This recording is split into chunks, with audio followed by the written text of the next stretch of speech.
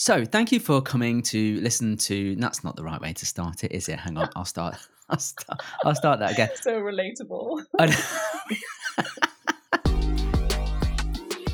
Hello there. Welcome back to Marketed Not Live, the podcast that, let's face it, is adding value to you as someone with an interest in marketing, but is also hoping that you'll buy a ticket to the main event, Marketed Live, which this year is in Leicester on Thursday, the 7th of September 2023. This is our 7th event and the 5th season of the podcast. This year, the theme for Marketed Live is Challenge Everything. And so on this season's episodes, our guests will be asked to challenge an accepted assumption. So, look, I know how it is. Less of me, more of the value. Let's just get stuck in.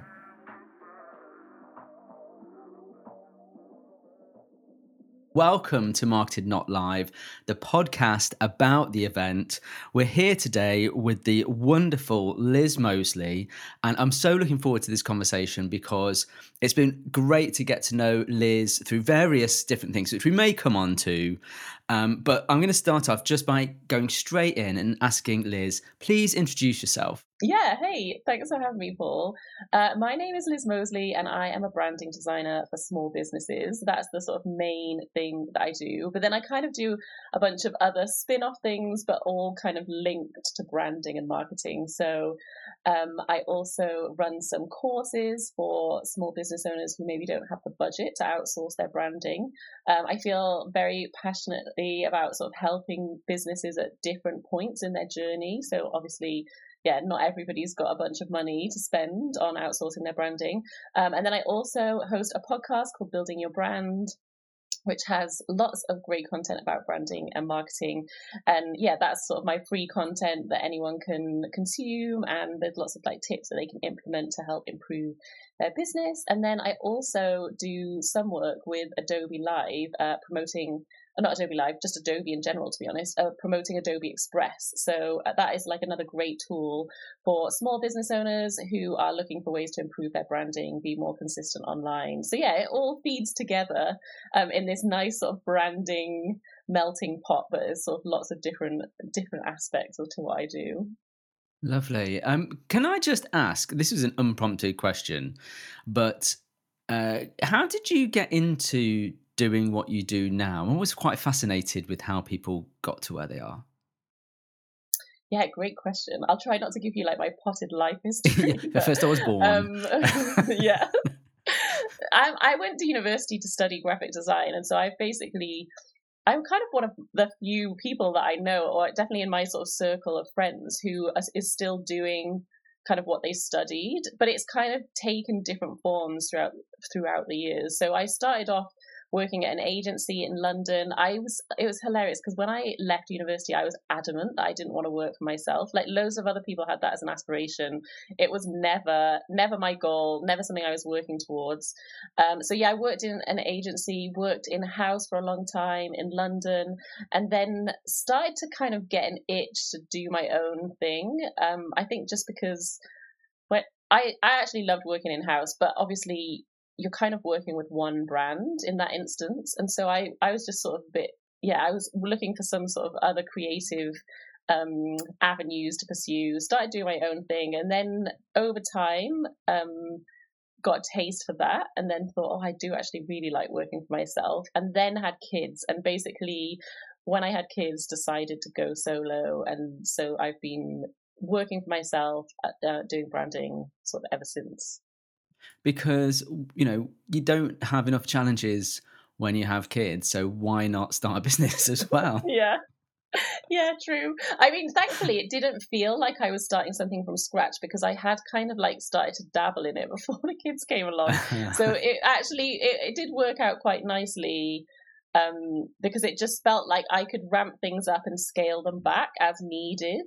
So it was definitely a slow start. And I feel like it's only been in the last kind of 3 or 4 years since I've kind of finished maternity leaves and stuff that I've been able to really focus on this sort of one niche area and really go for it with that, which has been really good.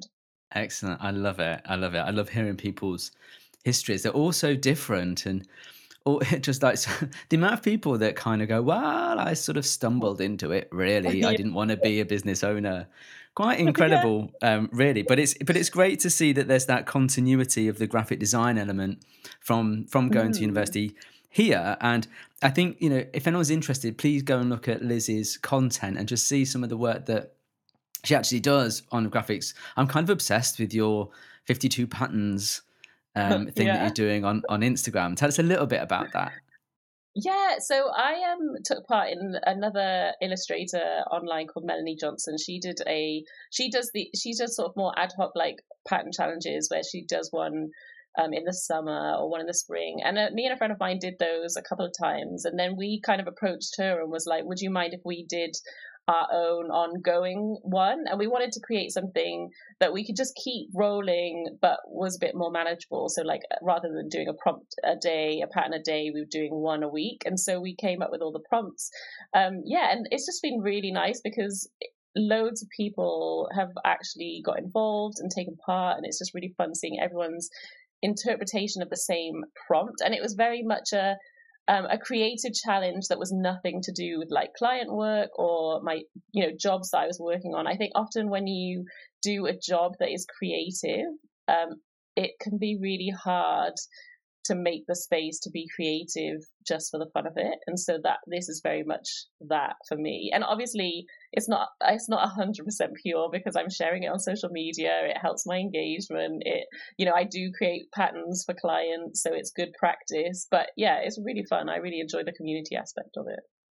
Fantastic. Go and check it out, folks. Now, if you weren't aware, and where have you been? Because we have released the full agenda to Marketed Live 2023.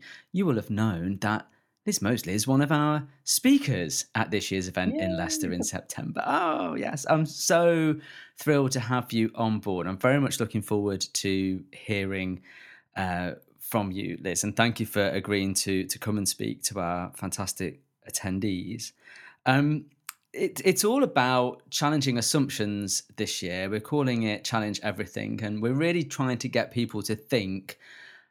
I don't want to say outside the box because that's like the biggest cliche from corporate land ever, right? I mean, like, I'm Yeah. not in the box, okay, whatever. But in this season of Marketed Not Live, we're going to ask everybody to bring us an assumption so that we can just challenge it and take it to pieces. So, what is an assumption that you would like to challenge today?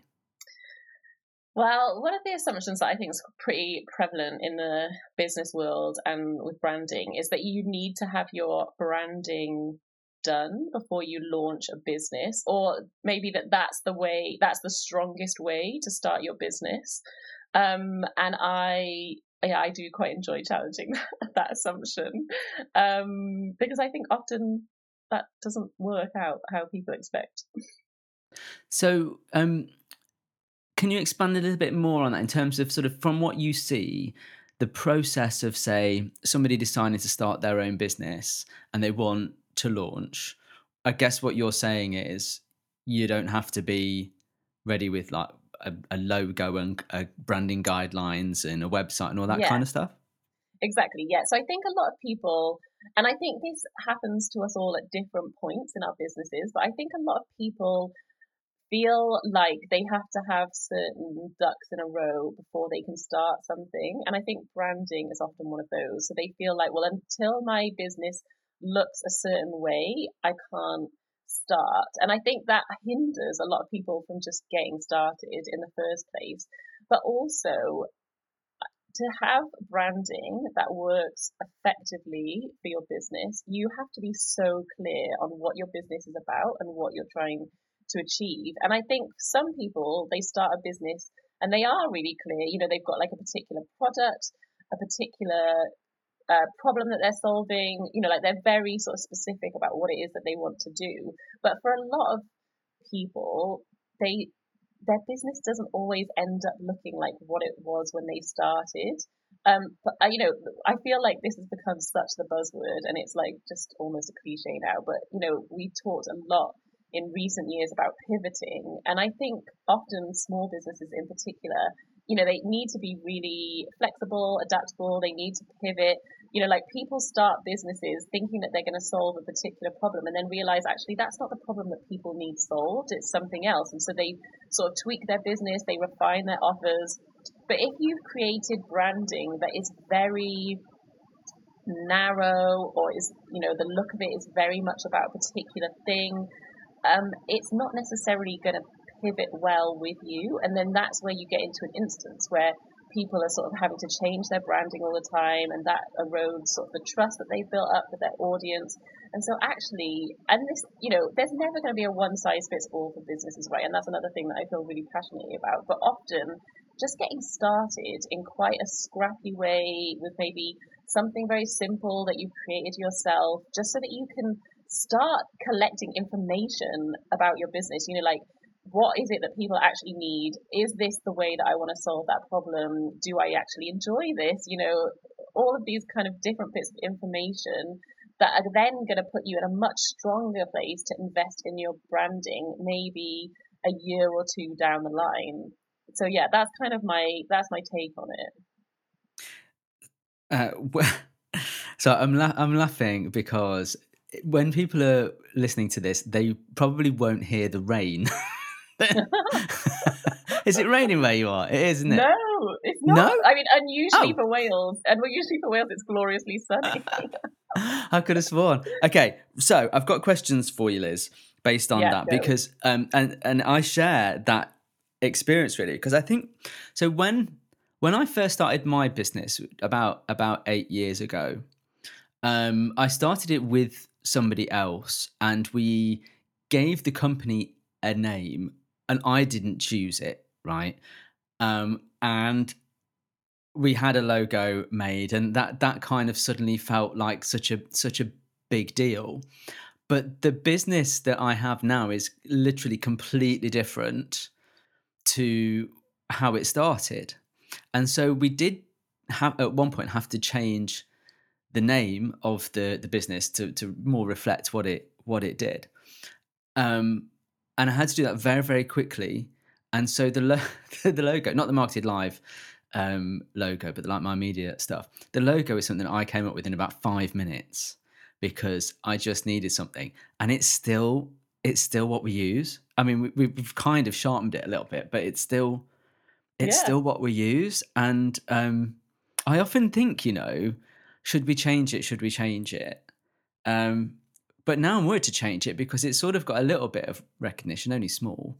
And I think that it's tempting to keep changing things. And it's interesting what you said about pivoting, because I know people that do seem to change their branding every 5 minutes, and I don't understand why.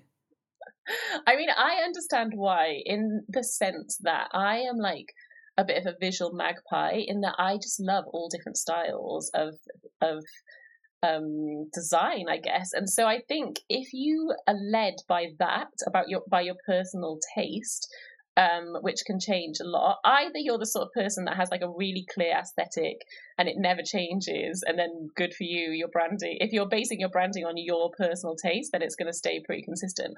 Or you're like me, where you're like, oh, this week I really like this style, and that's going to make you want to change all the time. And you know, trends are always changing. There's new stuff coming out, and you're like, oh, actually, that's interesting.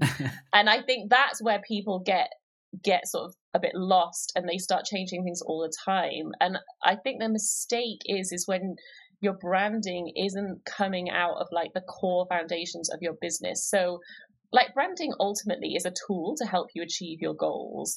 And so if you're not clear on what your goals are in your business, then it's very hard to know whether your branding is serving you, whether it's working, whether it's helping you achieve those goals. If you don't know what your sort of values are as a business, or, you know, what your kind of like core non-negotiable, you know, this is really important to me in business, you know, what those aspects are, you know, again, that can make it really difficult. And so I think that's where it gets, that is kind of why I like to challenge this, because I think until you are clear on those things, it is hard to create branding that's going to serve you effectively. And it's also going to allow for sort of like the growth and the change as like your business develops. And so, yeah, I understand the temptation to change it a lot, but it is really damaging for your business. And that's not to say that there isn't a right time to rebrand. Sometimes rebranding is absolutely going to be the right route to go down. But if your branding is working for you, if it's appealing to your target audience and it's communicating effectively what you do, then you shouldn't need to change it really regularly. And if you do change it regularly, every time you change it, although as I did say, it is totally valid and right to rebrand sometimes, if you do it too often, people are going to get so confused, because we really sort of connect with businesses through the visual look of them. If you think color, for example, is the first or second thing that we notice when we look at something. I mean, if you think of babies, it starts off with shapes, then it's color. We really latch onto color in seconds, very quickly. And so if the sort of colors that you're using are changing all the time, or the fonts that you're using are changing all the time, people just aren't going to recognize your business, and they're not going to connect with it because it's unfamiliar to them.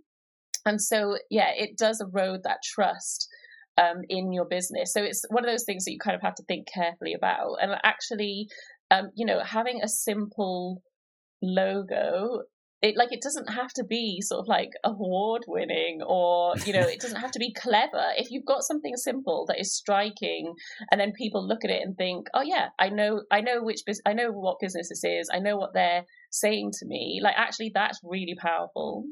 So would you say, just thinking about this idea that you don't have to be logo ready before you launch your business. So let's say that someone's sorting their business out, they probably need some kind of visual identity. But what you're saying is that can be relatively straightforward and simple. It doesn't have to, you don't have to spend thousands of pounds on some kind of branding exercise to understand your values for that. You want something that gets you out there. But in due course, as your business grows and evolves, then it makes sense to perhaps review that at that point. Am I right in sort of paraphrasing what we've said? Exactly. Yeah. So I think that's it, is that you can start with something simple, and it might be you need to have a logo, and you need to have branding to start a business, I would say, but it doesn't have to be complicated. So it could be that you find a simple font that sort of reflects the personality of your business well, and it's literally just your business name written in that font. And then you pick a color palette. You can do some sort of basic research into color psychology if you want to, but you pick a color palette that, again, ultimately you want your branding to be an accurate representation of what people can expect when they work with you, or when they sort of receive your services or your products. So if you, if your business is very quirky and irreverent, but your branding is all beige, that's probably not going to be a right fit. I mean, that's a very basic example. Okay. So you want it to reflect what your business is like, but it can be something simple just to get you started. And then, down the line, when you are clearer on what your business is all about, when you've got that sort of data, you've collected a lot of data about your audience, about what you like doing, how you want to serve people, then is the time, I think, where it is worth investing in branding. And ultimately, as a branding designer, I do think it's something that is worth investing in. I just don't always think investing in it before you started is the right way to go. Love it. Can I just ask you then, on that basis, as someone who is, you'd class yourself as a small business, wouldn't you? Yeah. Probably a micro business. Nano. Yeah. Right. When in the news you hear, Burger King rebranded and they went back to retro, or Pepsi rebranded and they went from sort of slanty back to sort of straight, and all this kind of what do you make of stuff like that, when a brand sort of evolves in a way? You look, do you ever, what I mean is, do you ever look at it and go, wow, I can't believe that they paid that much money for that rebrand? Yeah, it's a tricky one. I always feel really reluctant to I get like there's a lot of people online who get a real kick out of sort of criticizing big company rebrands, and I think there's like a place to be critical and stuff, but often we're just seeing the very finished article and we're not kind of seeing the back and forth between the client and designer. And like I know as a designer that there is so much more that goes into the project before you get the sort of like finished article. I think it's interesting with those huge companies because often I wouldn't even call it like necessarily a brand, a rebrand. I think it's often more of a brand refresh because there will be certain visual elements that will stay the same and will stay consistent. So like Coca-Cola might refine and tweak the swooshes of the seas or how the type, their logo is written out. But their red is going to stay that is going to stay the same red forever, because that's like Coca-Cola red now. Like there's brands at that level, like if you think of Tiffany's, like aqua or whatever you want, turquoise. I don't know what you can visualize it straight away, can't you? You know it. You picture it straight away, and it's like iconic to that brand. Same with Burger King, really. I mean, like Burger King did more of a sort of, it was more of an update, but there was definitely a feel about it that was still very Burger King. Like it didn't feel like it'd gone way off in some other direction. And I think that's another thing that can be really helpful to factor in, like how do you want people to feel when they see your branding, when they interact with your brand? And I think those big companies often do a good job of keeping those things consistent, but they just refresh the branding so that it's like new, it works better for them. I mean, a lot, if you think about how much has changed just from like a technology aspect of like where we need to be able to present our brands. Like our brands need to be sort of more adaptable than ever before, because you need a logo that's going to work on a billboard, but it's also going to be a good profile picture on Instagram. It's just the scope of where your brand needs to work is bigger than it's ever been.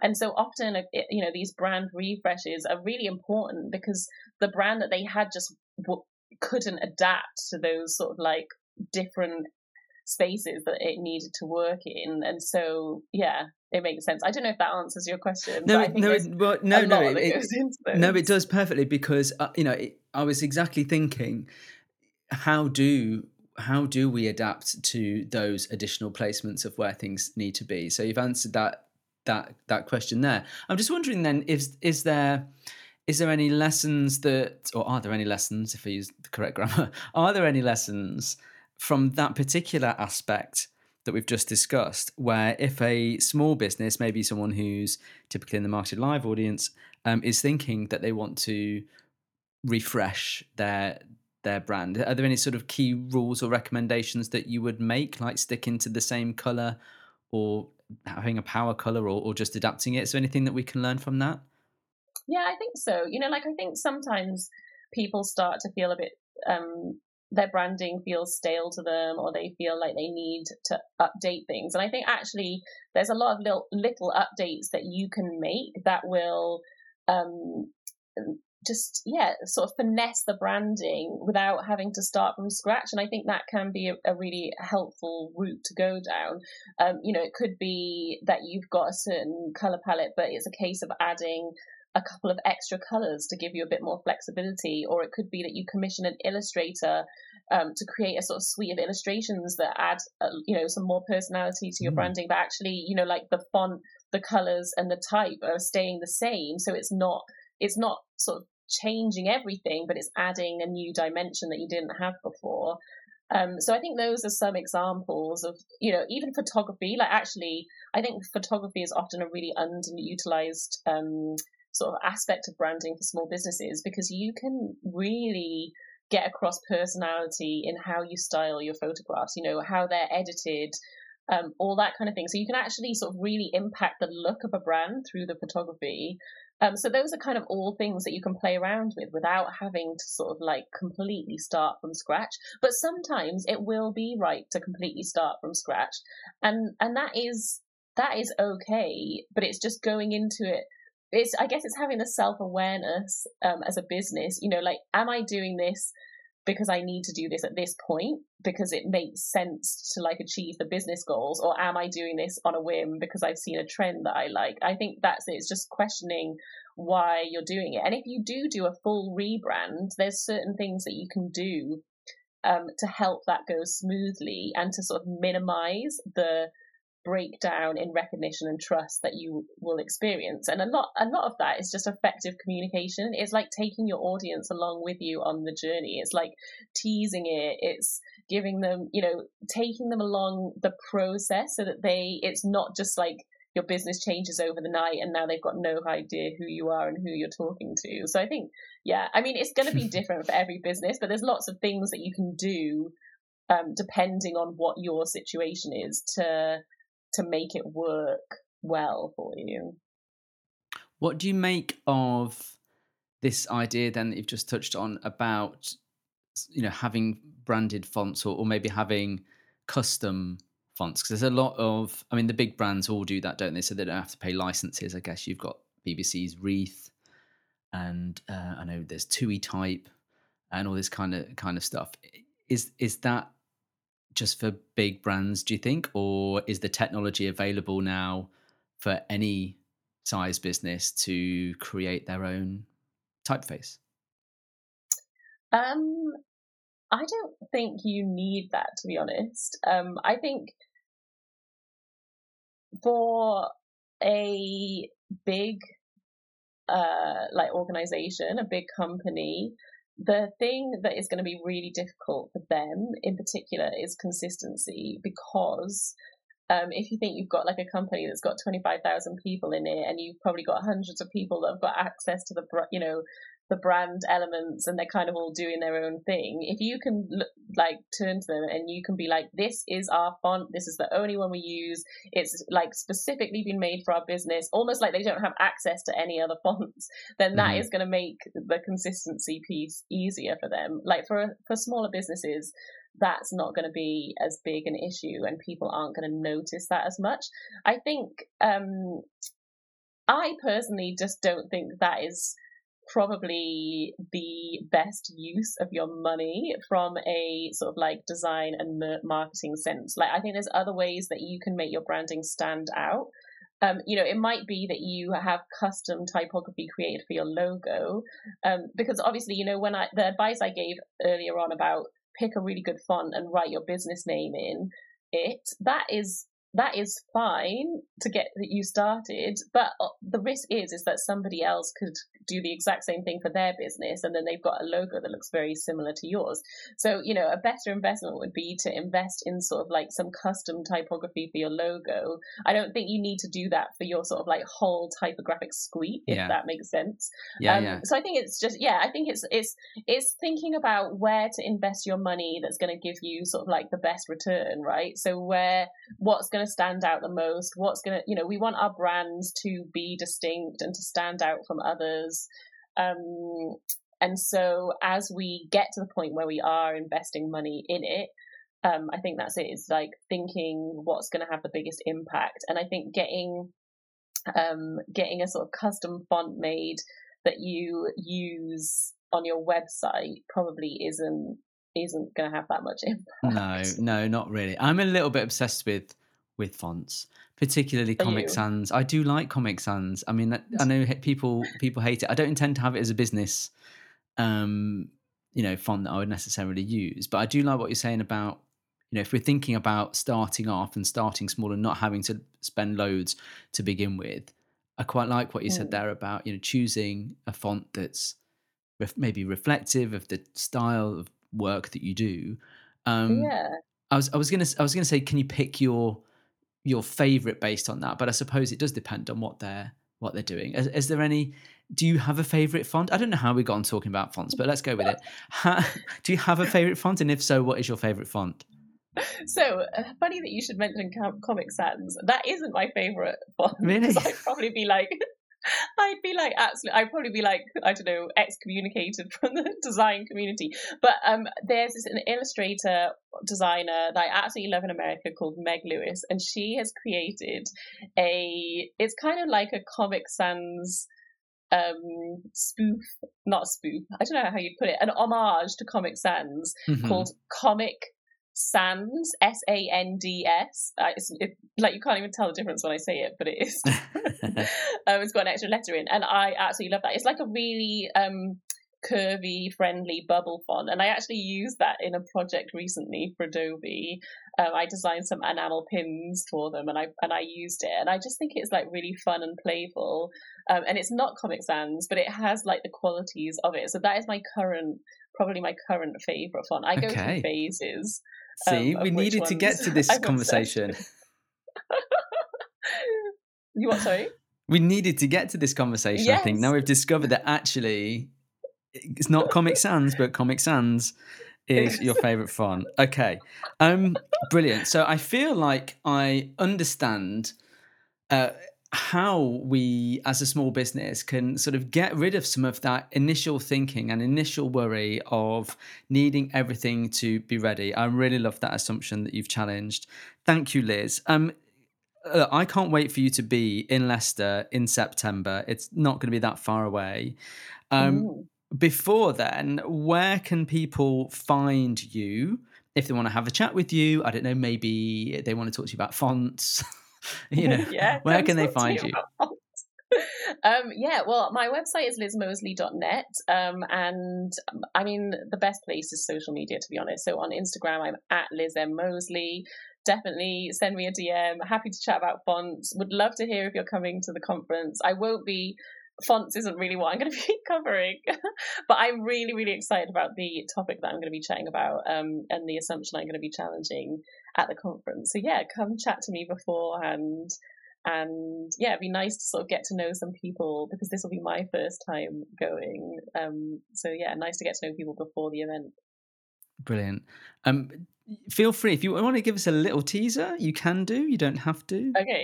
Okay. Yeah, well, the teaser, we're basically going to be having a think about rejection and failure, which is something that I feel very passionate about, and we're going to be, or something I've been exploring a lot recently, I should say. And we're going to sort of have a think about how that impacts our brands and our businesses. Is that enough of a teaser? Yeah. No, that's perfect. I mean, don't you give in like the full 30-minute session? Yeah. Yeah. No, I get that fear of rejection whenever I expect someone to buy a ticket and they don't. So, if such you want emotional roller coaster. It is, folks. If you want to hear and see more about what the wonderful Liz Mosley is going to be talking about at Marketed Live, please come along on the 7th of September in Leicester. It's in the centre of the country, so it's really easy to get to. We can't wait to see you, Liz. Thank you so much for coming along to this Marketed Not Live sort of mini teaser conversation. Thank you for challenging an assumption, and I'll see you in September. Yeah, see you in September. Thanks for having me.